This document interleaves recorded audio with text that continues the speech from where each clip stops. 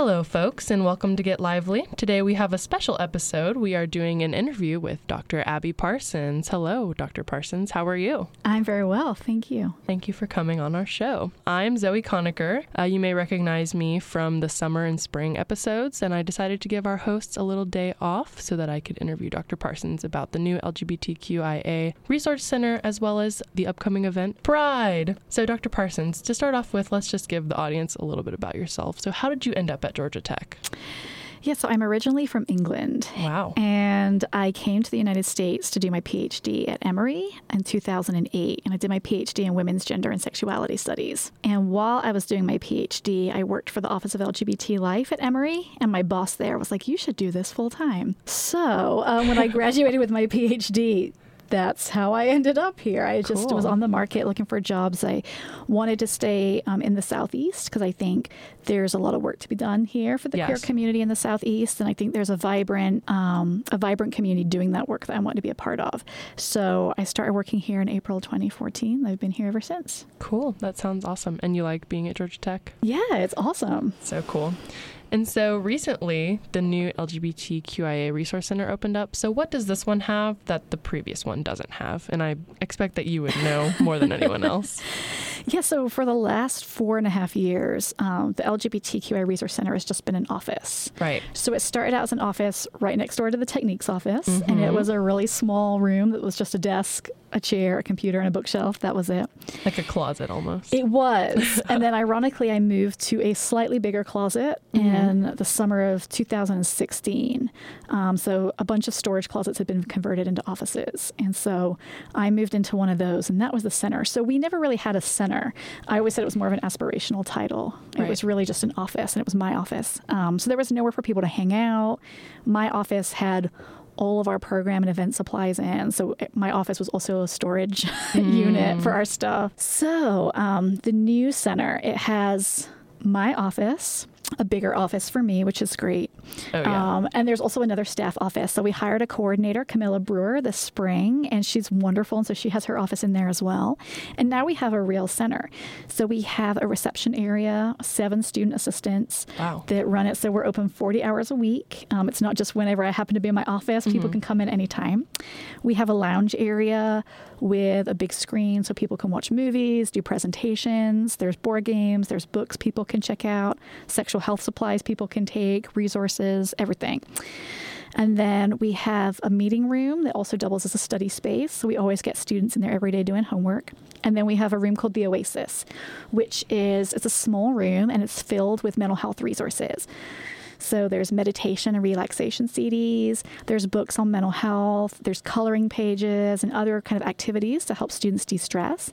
And then we also have professionals from around campus holding office hours in there several times a month. Wow. So the counseling center does its Let's Talk hours in there. We have our GTPD liaison, Sergeant Gia Lockett-Hart.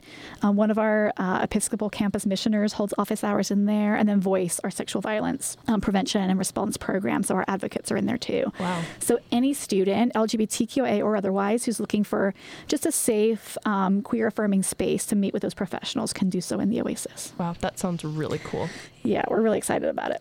Nice. And what is your official title for the center? So for the center? Yeah. So it's the LGBTQIA Resource Center. Okay. And I think what a lot of people don't know is we're in both the Division of Student Life and also Institute Diversity. So we serve faculty and staff as well as students. Wow. And a lot of folks don't know that. So we do a lot with a very small staff team and a pretty limited budget, but we're pretty creative about how we use it. And you're doing a really great job. Thank you so much. And what is your specific position? So I'm the director. Okay. Yes. And Camilla is the assistant? She's the coordinator. Okay, cool. Yep. That sounds really great. And so what are your hopes for the new center? Like, let's say in an ideal world, what is the final form of the LGBTQIA center? Do we even need one in an ideal world? Yeah, so that's a really good question. I remember when I was at Emory, our president came to, one of our open houses for our LGBT center. And he said, I would love it if in 20 years we didn't even need this kind of space. Yeah. Which is a nice idea, right? That we would have, that every place on campus would be so welcoming we wouldn't need it. But centers don't exist just to be safe spaces. They also exist to be educational spaces, community building spaces, and so on and so forth. So I would hope that we would always have a center to recognize the unique experiences of LGBTQIA students. But I would hope that I would love to have a bigger space. I think we have a big space now. It's so much bigger than what we had, and it's wonderful. But I think even if we had an even bigger space, we would still make use of it with events and that kind of thing. So I think my hopes for the center are that we continue to do the good work that we've been doing. I'm really proud of everything we've accomplished so far, but there are more things that I want to be able to do. It's one of my goals to form a transgender care team that would work cross-functionally with psychiatry, the counseling center, and STAMPS Health Services to be able to provide kind of holistic patient-centered care for transgender students on campus. And there's a lot of advocacy and policy work that we still need to get done. So gender-inclusive housing. I would love if our student health insurance plan covered transition-related surgeries for transgender students. So I agree. I'm still going to be working on all of that over the next few years. Sounds good. And you plan on staying at Tech for a little while? Yeah, we'll see. Yeah, why see. not? It's been good to me so far. Yeah, we like having you here. So upcoming is Pride Week, weekend, I should say, and the parade is coming up. What are you guys doing at the center to celebrate Pride? Yes. And we have also, today is National Coming Out Day. Right. So that's kind of our kickoff for what it used to be called Coming Out Week. And there was actually an organization called GT Cow. Georgia Tech Coming Out Week. And so now Pride Alliance has taken that over. And so Out Week kind of starts today with National Coming Out Day and runs right through the end of next week. So Pride Alliance really do most of their programs. You do most of the programs for Out Week. So they have Queer Jeopardy coming up. They have panel discussions with community partners and all kinds of really awesome stuff. The center will be hosting a coffee hour for LGBTQIA graduate students and postdocs next week. We are hosting the Big Gay Brunch in partnership with Institute Diversity next Thursday, which is exactly what it sounds like. We are providing brunch, and it's actually an opportunity for LGBTQA faculty and staff and students to get to know one another. Wow. So that's the first time that we've done that, and we'll have queer and trans faculty and staff serving as table hosts to get conversations going, kind of cross-generational conversations going with queer and trans students. That sounds absolutely wonderful. It's really exciting. And then we'll be marching in the Pride Parade with Pride Alliance on Sunday, and I think we have the Tech Trolley again this year. Oh, wow. We had that last year. So yeah, I remember that being in the Technique, that the first photo was just the Tech Trolley in the parade. It was really cool. Yes. Yeah. So we're going to have hopefully a good presence this year. So. Cool. And where can we find more information about the events that are coming up, and how can we get involved? Yeah, so if you can go to pride.godtech.edu and see their calendar of events. And if you go to the center's website, we also have a page dedicated to Out Week, and so you can see all of our events and Pride Alliance's events there. Okay, cool. So for you personally, what excites you most about Pride and the celebration? Yes. So for me, it's always a big celebration of community and the visibility and the strength of our community. I think queer and trans people are a community of survivors. We have to face a lot just to live our whole authentic selves. And Pride Week is where we just get to really just kind of let loose and party and celebrate that progress. I think especially coming off the end of a really, really challenging year for us with Scout Schultz's death, I think we really need some kind of uplifting celebration, and to celebrate those folks, that we're still here and we're still thriving. But I also want to, remember that it's really important to me that we remember that Pride was started as a riot and as a protest movement. Yes. And I do agree with the folks who say that, Pride has lost some of that protest element. It's very corporate. It's very family friendly now. Yeah. Which there are some good things about that. I think it's always good to see corporations kind of throwing their weight and their money behind the queer community. But I also don't want to lose that political kind of impetus for Pride, which is saying that we still have trans women of color experiencing high rates of homicide in the United States. We still have queer and trans folks being denied health care, housing, education. And so it's important that we are still continuing to use Pride as a vehicle to fight for those things and draw attention to those causes in addition to the partying. Right. That sounds perfect. I completely agree with you. And so how can GT students participate in what we're talking about right now, like the protesting of what's been, like you just said, Yeah. the trans women being targeted specifically, as well as just homophobia, Yeah. So there's so many different things that folks can do on campus. One is to come to some of the center's events. So we host educational events throughout the year. So coming to Trans 101, Safe Space Peer Education. Greek Allies is Safe Space Peer Education, but just for fraternities and sororities, and it's led by Greek students. Cool. So that's a great way to learn about how they can make their chapters more inclusive and maybe kind of break down some of the, the gender binary stuff that happens in fraternity and sorority life.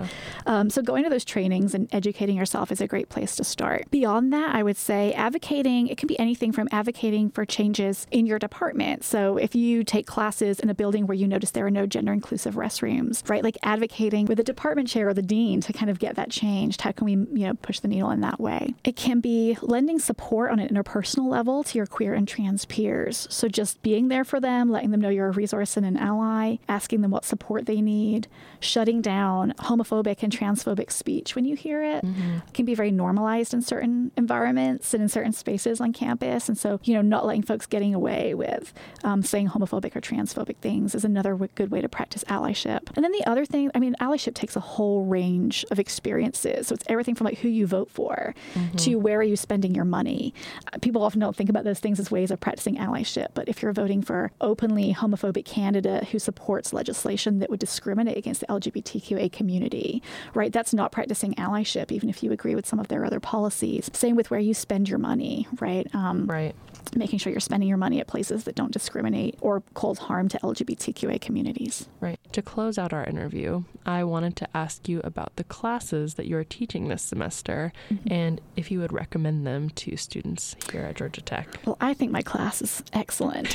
So I'm teaching Intro to Gender Studies this semester, and it's actually, we're having a focus on the LGBTQA community. So we've been learning about, we just wrapped up our transgender studies module, and now we've just started learning about some queer history. So looking at the origins of lesbian feminism, the homophile movement, gay liberation, queer nation, and AIDS activism. And we're also looking at some abolition movements as well. So queer folks who don't agree with marriage equality on the grounds that it's too assimilationist, and looking at those different kinds of perspectives. So looking at some liberation and justice models in addition to kind of equality and rights-based movements. So the class is going I feel like the class is going really well. It's actually a full class. So it filled up really quickly, and we had a lot of students on the wait list. So Intro to Gender Studies is a great way to incorporate some allyship education into your kind of formal classroom-based education at Georgia Tech. And so I'm not sure when I'll be teaching it next, but we have a number of faculty who teach really awesome gender studies classes. And so I would definitely recommend taking those. We do have a bunch of engineers and people like that who wouldn't normally be taking, a humanities-based class in the classroom. And we've been able to generate some really, really awesome conversations because even though it's LGBTQA focused, we look at race and ability and class and immigration and all kinds of other forms of identity and forms of oppression. So it's a great way to kind of step out of your STEM bubble and learn about some, issues that are impacting the world around you. Wow. And so everyone can take that class? I believe so. It's 2200 level. Okay, so cool. That sounds great. So have you taught this class before, or is this your first time teaching it? This is my first time teaching at Georgia Tech, but I taught at Emory before this. Okay. And so I also, I do a lot of training here. So this is my first teaching experience at Georgia Tech. So I'm used to doing safe space trainings. I do a 5-week advanced allyship course for faculty and staff called Level Up. And so I came from there this morning. We just did Trans 201. So it was kind of advanced transgender inclusion knowledge and skills. So training and teaching is one of the things I love to do. And it was really important for me to kind of build a bridge between the center and the academic side of Georgia Tech and show that, there are many ways to access and learn this information. Wow. So thank you so much for coming on our show today, Dr. Parsons. We were very glad to have you. Is there anything else that you might want to tell our listeners? Thank you so much for having me. It was great to chat with you. And I think just, participate in Out Week as much as you can. And our next big event will be Transgender Day of Remembrance on November 20th. Oh. So it's a global day where we honor the lives of trans people who have lost their lives to anti-transgender violence in the last year. And so it's a great way to learn about this community, to pay your respects. And this year we have a panel called Trans at Tech Then and Now. So we have some trans alumni and some current students talking about how much has changed or not changed for transgender people at Georgia Tech over the last 15 years or so. Cool. Well, we're looking forward to it. Thank you so much, Dr. Parsons. Thank you so much.